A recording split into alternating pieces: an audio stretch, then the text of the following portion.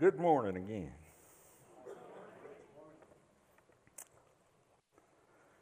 I believe that what I'm supposed to share with you today is about helping us think about what we should look like as we are following Jesus. Tim come up with that really cool graphic. I like that. My question for you is, since we are followers of Jesus, what should our lives look like? Let's pray.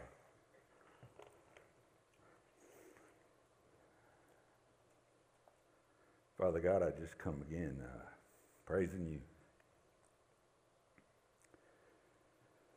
Thanking you for your love for us.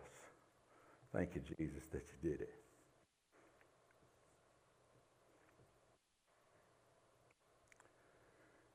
I thank you for this place. Thank you for this group of people that live under the banner of North Point Church, but more importantly, under the banner of Jesus Christ. Father, I ask you to open minds and hearts as we look at your word. And Father, I got the microphone, and Holy Spirit, I know that ain't my thing, and I'm just counting on you to help. In Jesus' name I pray. Amen. So, I want to put my disclaimer right out front. I'll tell you how I got to be standing here. I was at a regular Wednesday morning elders meeting back in early October, and we were talking about whatever we were talking about, and Jim looked at me and he said, "Oh, you're speaking, it's your turn." That was the whole conversation. I mean, we were done. I said, oh, okay. So the whole month goes by. And towards the end of October, I said, we were at an elders meeting, and I said, "Were you serious about me speaking?" He said, "Well, Tate's got November, and you got December, and I already told you that." And so, which he hadn't told me that, but, I said, yeah, I forgot. He said, "December the 8th is your day." I said, okay. And so then I thought, well, that'd make it easy because it's coming up on Christmas, and there's a whole lot of Christmas story there. But that's just not where this went. So sorry about that.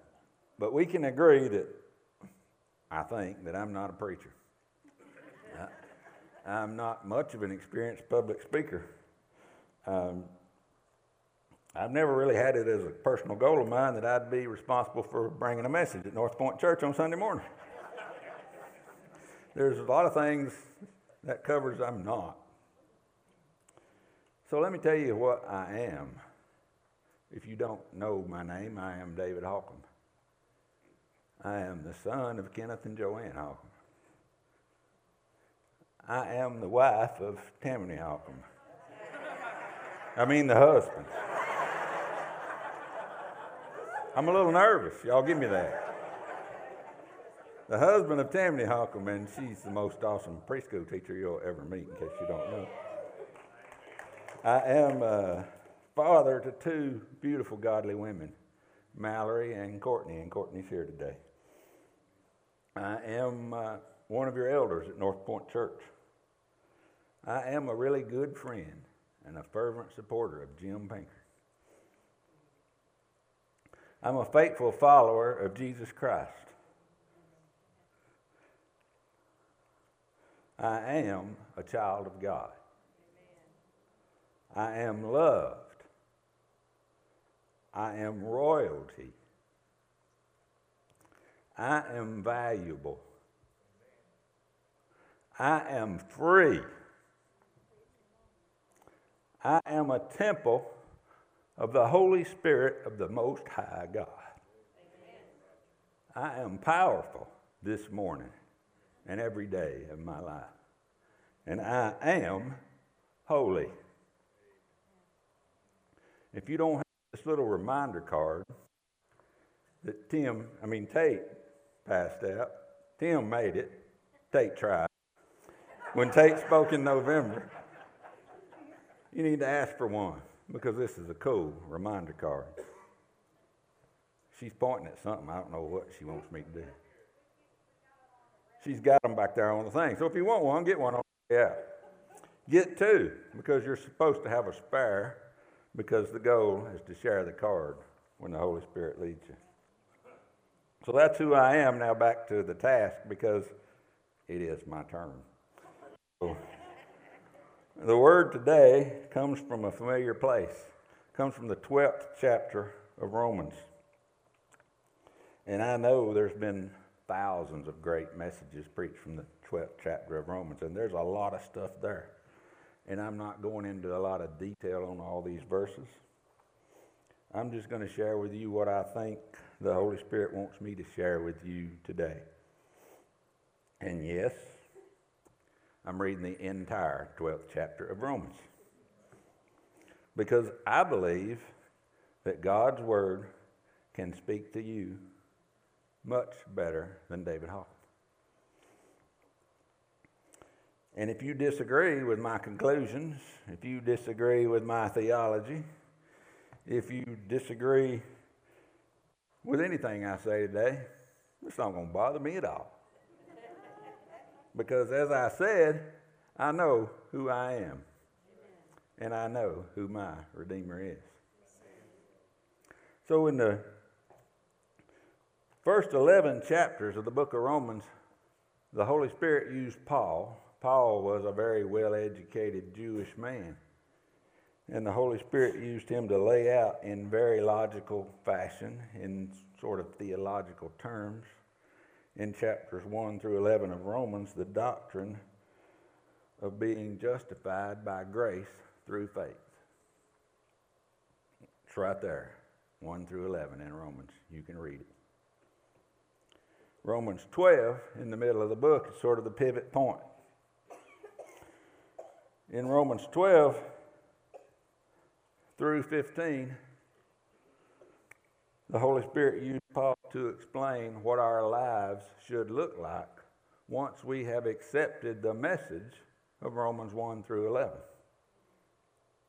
Since we have been justified by grace through faith, how should we live? Look with me in Romans 12 at what the Bible says. Therefore, I urge you, brothers, in view of God's mercy, to offer your bodies as living sacrifices, holy and pleasing to God. This is your spiritual act of worship. Now, we're going to pause right here and notice, who is Paul talking to? Romans chapter 12 does not apply to you if you have not personally experienced God's mercy. If you have not accepted Jesus Christ as your personal Savior, today will be a great day to make a decision. In the 15th chapter of Corinthians, Paul laid out in a very few verses the gospel, as we call it. Jesus Christ came to earth. Jesus Christ died for our sins according to the Scriptures. Jesus Christ was dead and buried. Jesus Christ was raised on the third day according to the Scriptures. And Jesus Christ appeared to hundreds of people after he rose from the grave. The Scripture says everyone who believes in their heart and confesses with their mouth that Jesus is Lord will be saved. So you can make that decision today. And if you make that decision today, you receive eternal life in Jesus Christ today. And you receive the power to live according to Romans chapter 12. Verse 2, do not conform any longer to the pattern of this world, but be transformed by the renewing of your mind. Then you would be able to test and approve what God's will is, His good, pleasing, and perfect will. So there it is. God changes the way I think. It is a matter of the mind. We've heard a series of messages from Jim and from guest speakers of our gang here at North Point lately with a common theme. God changes our identity. This change in our identity, we are new creatures in Jesus Christ. This change in our identity should change our mind. We must let God's Word permeate our lives. We say, well, I don't want to be conformed to this world. I want to be transformed, but I don't know how to do this. The answer is here, by the renewing of your mind. We cannot live a life of faith based on feelings. We cannot live a life of faith based on doing. We don't need to focus on, oh my goodness, how do I feel today? Oh, how do I feel about my wife today? Oh, I got to go to work again. How do I feel about my job today? Oh, how do I feel about North Point Church worship today? A life based on feelings will never know the transforming power of Jesus Christ because it ignores the renewing of the mind. We also can't base our life of faith on doing. Now, I'm not dissing Tate. That was a really cool formula he had the other week. But we can't just say, tell me what to do. Just tell me what to do and I'll do it, and then I'll be good. Just give me the formula to get to heaven, and I'm good. There's not one. Life of doing will never know the transforming power of Jesus Christ. It ignores the renewing of the mind. Now, God is not against feeling and doing. God created us with feelings. It is part of who we are. God is a God of powerful, passionate feeling. Read some Psalms. Read some scripture here.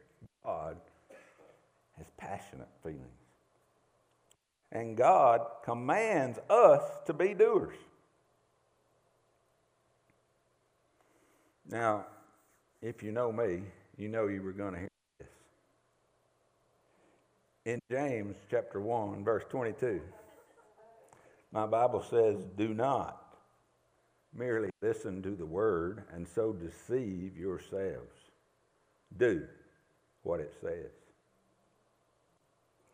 So we must be careful to not live in deception.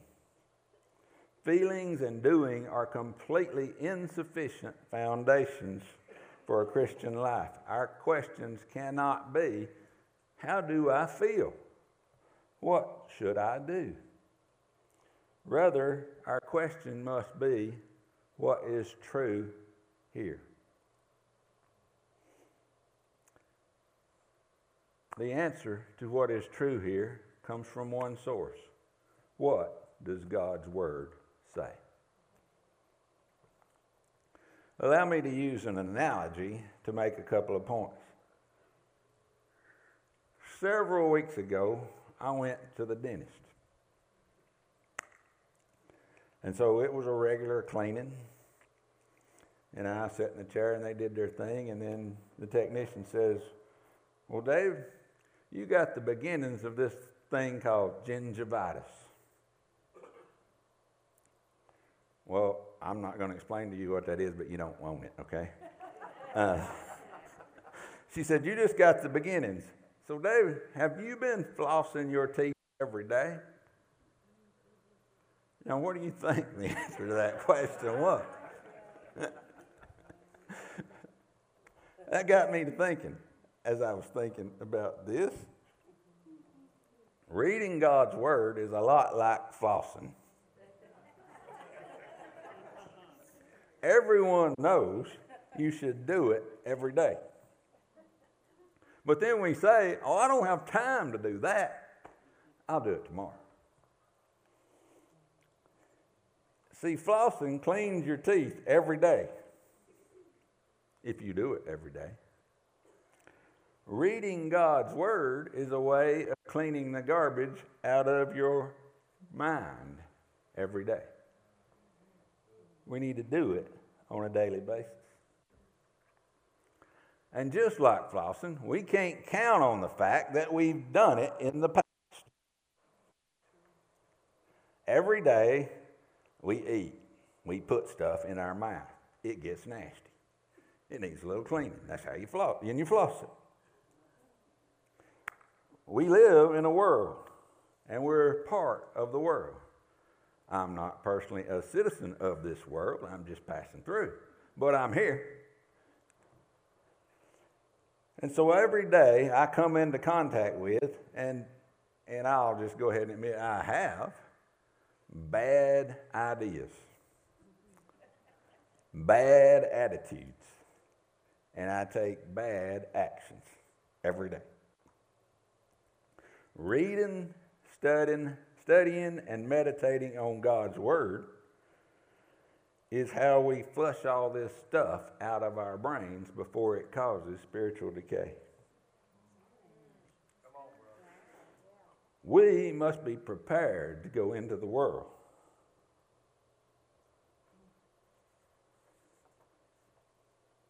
And we must do it every day. God's Word is our source for being prepared. It is the only reliable source for a Christian to be prepared for the world. Hebrews 4:12 says, the Word of God is active and alive. It is sharper than any double-edged sword. It penetrates even to dividing soul and spirit, joints and marrow. It judges the thoughts and attitudes of the heart. Let me stay with this analogy a little bit longer. If I hadn't stood up here and told all y'all I got this gingivitis thing, you wouldn't know. I can keep it hidden. It's the same way with spiritual decay and laziness. We can hide it a long time. We don't have to do anything about it. We can even pretend it doesn't exist. But sooner or later, if we continue to ignore the spiritual disciplines, everything will collapse. And you know what will happen? We'll say, what just happened to me right here? Because we want to say it was an event. Well, I'm telling you, your collapse is not an event. It's a process. And it happens over time. Our study of God's Word must be personal. It is evolutionary, based on what? Based on our level of obedience. See, while I was thinking about this day, I might have been doing a little extra reading, I don't know. And I came across this sentence. And I don't remember who wrote it. I should have wrote that down at the time. But the sentence just grabbed me. And I'm going to be smoking on this one a while. So here it is. The will of God is thwarted by educating people beyond their level of obedience. Now, the first thing that grabbed me is there's a word you don't hear or use very often, thwarted. So I looked that word up, and I said, what are some synonyms for thwarted? I found words like hindered, impeded, slowed down. See, you can't stop the will of God. But, let me read it again. The will of God is thwarted by educating people beyond their level of obedience. Just think about that. See, what we are a people who are obsessed with educating ourselves way beyond our level of obedience. We go from Bible study to Bible study. We go from Bible plan to Bible plan. Get another one, check it off, get some points, get a badge. Educating ourselves. Now, I love my technology. Turn me on to technology. It changed my life. If you ain't got the Bible on your phone, you're wasting your phone. And I got some cool apps I can show you for learning and memorizing the Bible. So I'm not against technology. But we go from plan to plan trying to figure out, what does this all mean? And you're just wandering and we're confused. What we miss is just read the verse. Just the one verse. And do what it says. Then the next time you read a verse, you're going to get a whole lot more out of the next one. Because you were obedient. See, Jesus talked about this a bunch. In the book of John, in chapter 13, verse 17, Jesus said, now that you know these things, after he'd been teaching, he said, now that you know these things, you will be blessed if you do them. And then, very next chapter, John 14, chapter 15, Jesus said, if you love me, you will keep my commands. John 15:10, Jesus said, if you keep my commands, you will remain in my love, just as I have kept my Father's commands and remain in his love. You see, there is some repetition in Jesus' teaching. You know what that means? Pay attention. If Jesus is going to talk about it multiple times, it must be important. Okay, back to the verse, because remember, we're reading the whole chapter. Verse 3. For by the grace given me, I say to every one of you, do not think of yourselves more highly than you ought, but rather think of yourselves with sober judgment, in accordance with the measure of faith God has given you, just as each of us has one body with many members, and these members do not all have the same function, so in Christ we who are many form one body, and each member belongs to all the others.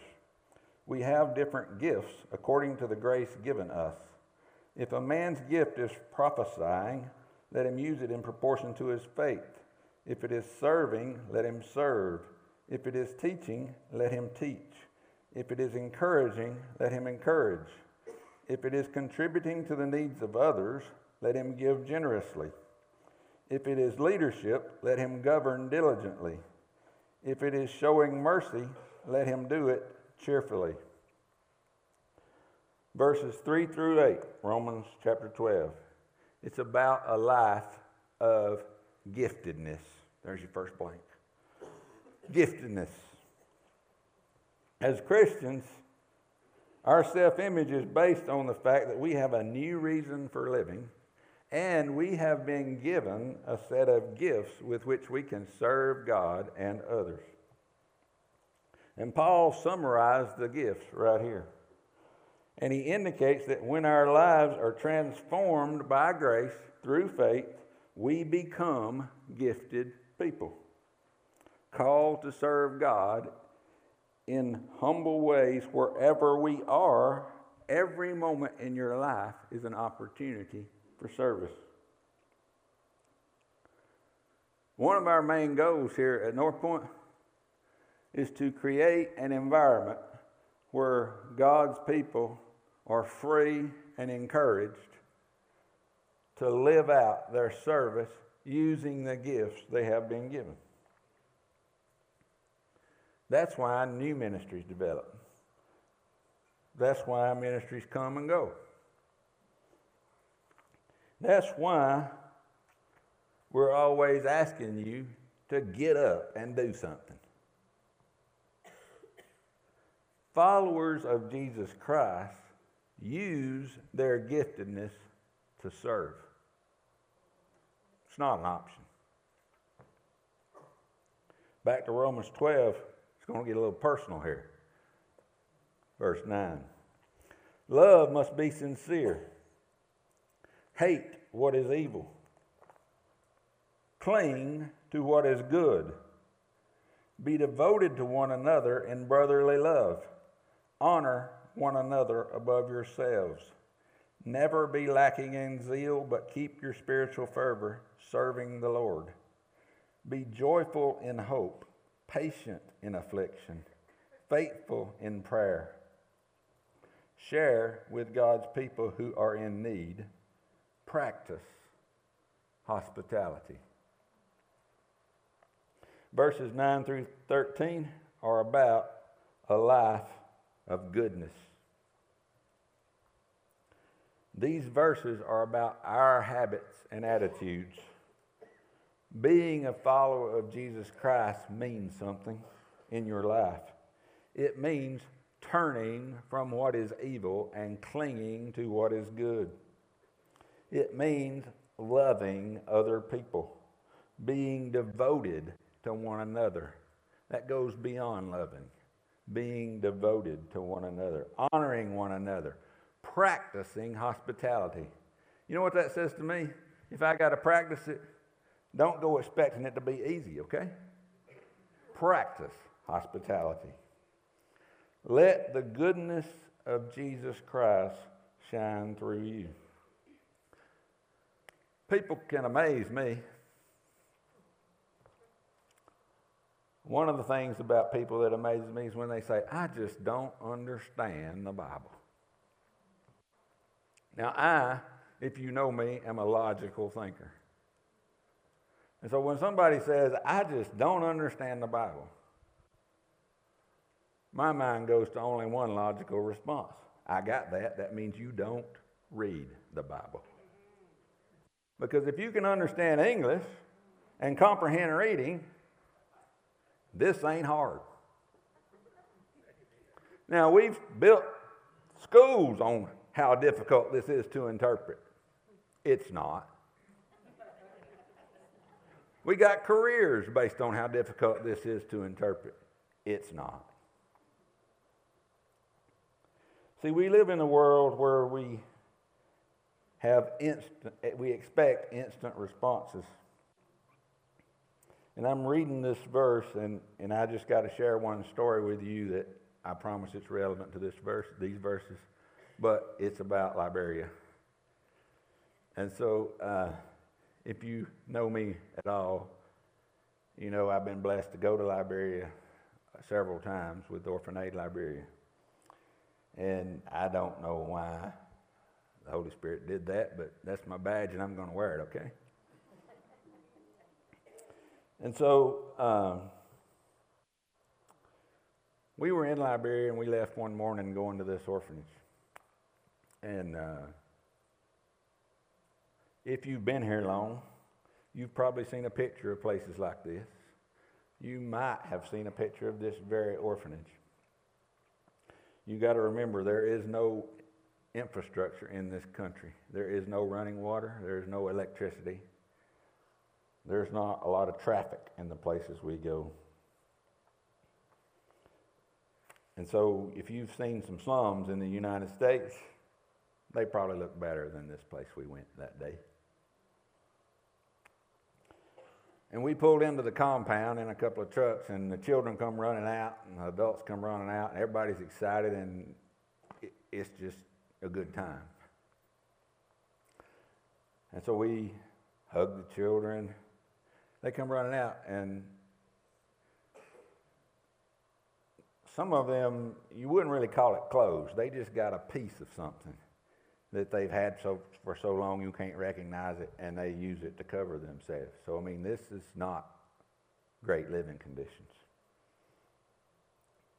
But we get out, and the excitement's there, and we begin to do the work we've been sent there to do. Part of that's a deworming station. So it takes a little while because you got a bunch of kids running around, and there's a few steps involved. You got to get all these little pills out and get everything ready, and there's candy to go with the pills because the pills taste nasty. But they need these deworming pills because all of them do. Adults, kids, everybody. I don't know what that was. But anyway, they need them because without them, they don't get much nutrition from the little food they get. But anyway, I'm getting distracted. What I didn't know while we was doing all this work is our leader, Darrell, he sent the drivers back to town. We didn't even notice they were gone. So we're working and a couple of hours goes by because it takes a while to go back to town. It's getting on up toward lunch, and we hear trucks coming because, like I said, there's not a lot of traffic. You know somebody's coming, so you can hear the trucks coming. And they pull into the compound, and the trucks are overloaded with mattresses. Little mattresses, not even twins, they're little things. And the first kid sees this, and they run out in the yard yelling. And so there's a lot of excitement here. The drivers get the trucks parked, and they start taking the mattresses off the trucks. And the kids are running out and claiming one. Now, they weren't claiming one for their own because there's not enough physical space for that, but this group of kids who sleep together would grab one mattress and take it and put it in their spot. Now, I'm with Mother. I think her name was Deborah. But I'm with Mother inside, and we're looking outside when this happens. And she begins to take all that in. And best way I can describe it, she just spontaneously erupted into a song and dance of praise to Jesus. And it's physically dangerous to be that close to a big Liberian woman when she gets that excited about Jesus. I thought she was going to squeeze the air out of my lungs. But she was excited. And so that excitement, it lasted the whole time we were there. We had lunch and went on into the afternoon. We stayed all day. That was our mission that day. And the excitement really didn't ever go away. And I'm sure, well, maybe, I don't know, I didn't ask. At some point in the afternoon, the mother probably took Darrell aside and thanked him for the mattresses. But it didn't matter to Darrell. That's not what he was there for.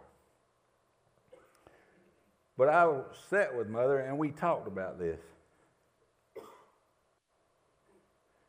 And this woman, who had nothing to do with the conditions and where she lives that got these children in the condition they're in, this woman who had answered a call and given literally her entire life to caring for these children,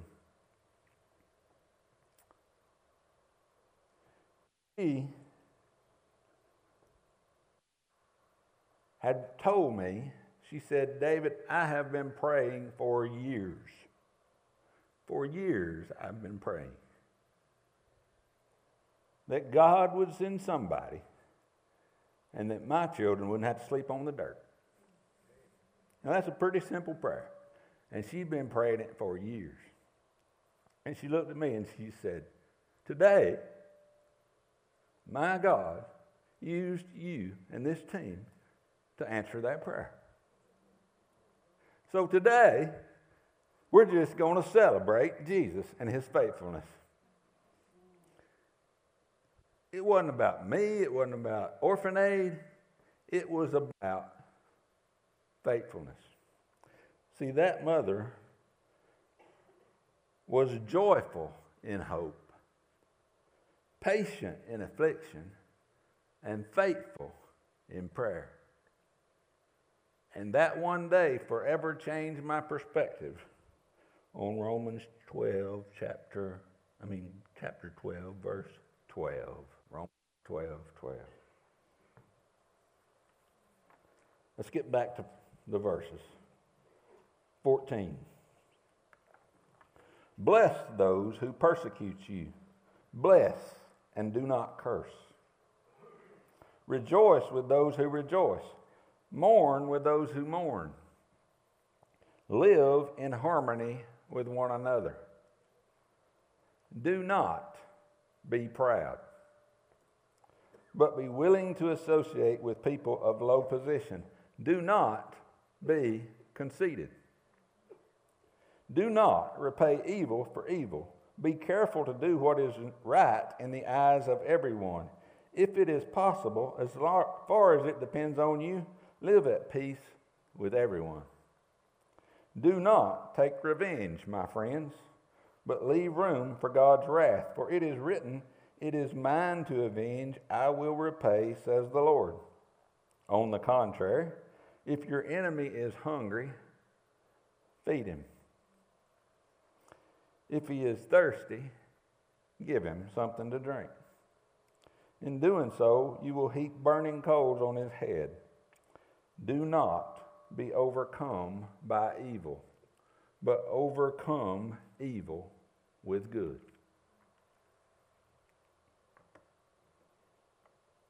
Verses 14 through 21. It's about a life of graciousness.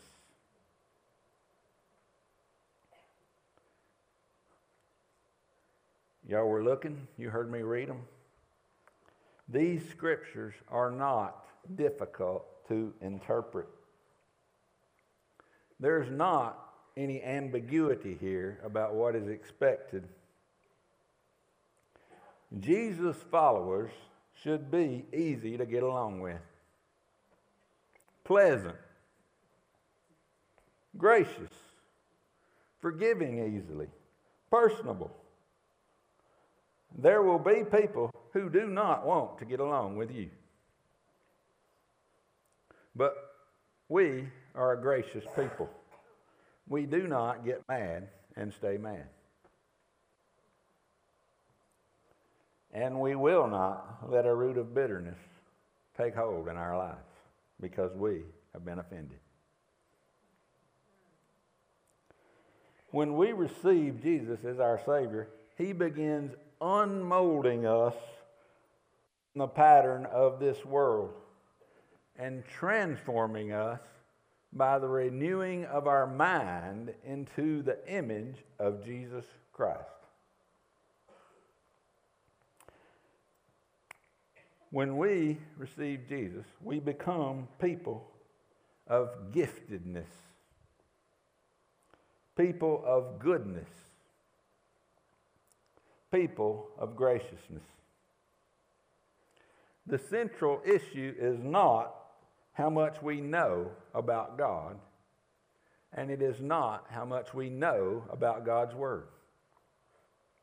The central issue is how much we believe. Because what we truly believe determines what we think. And what we think determines how we act. So my challenge for you today is that you take a few minutes for a bit of reflection and thinking. That's the hard part, thinking.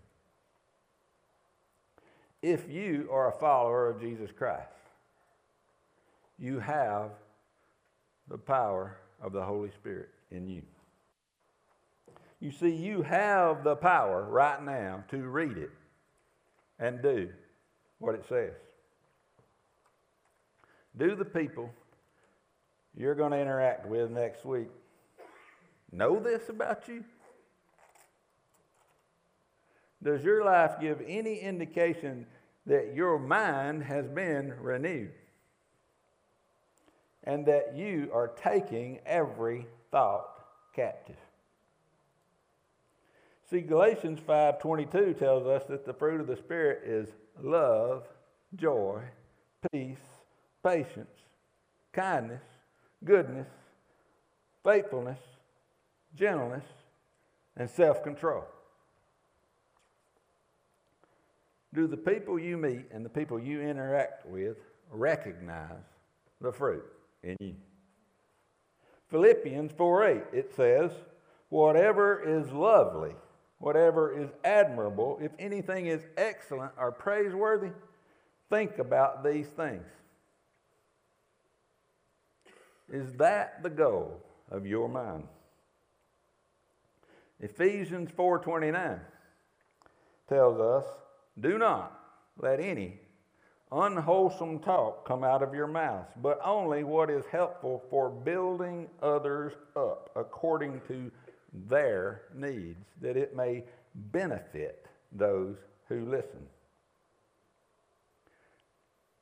Now, in today's world, I don't think it's a big stretch that Ephesians 4:29 could also say, do not let any unwholesome talk come out of your thumbs.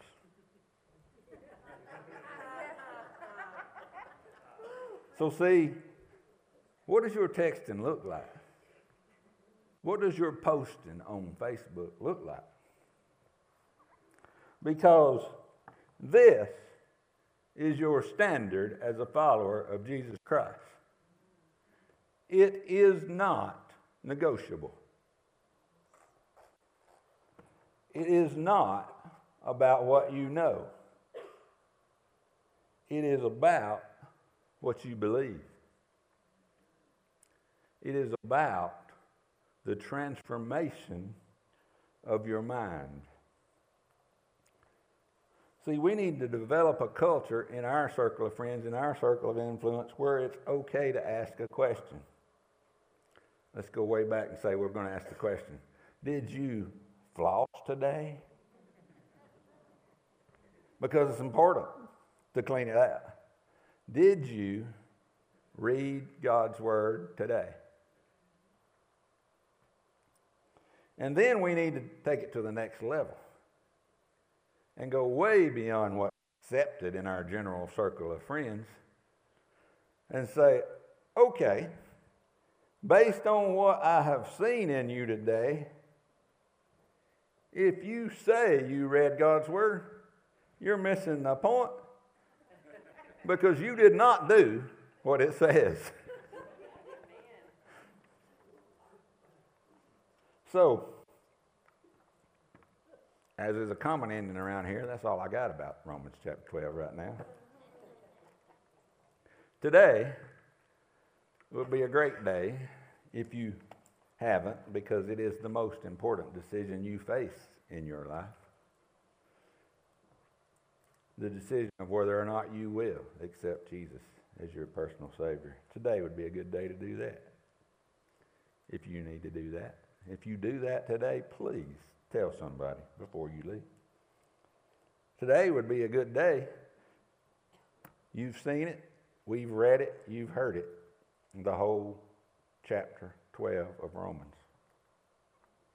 Maybe something, one of these words, spoke to you, and you need to ask forgiveness. Because you see, God's mercies are new every morning, and He is waiting on you to access the power of the Holy Spirit within you to enable you to read it and do what it says. Thank you.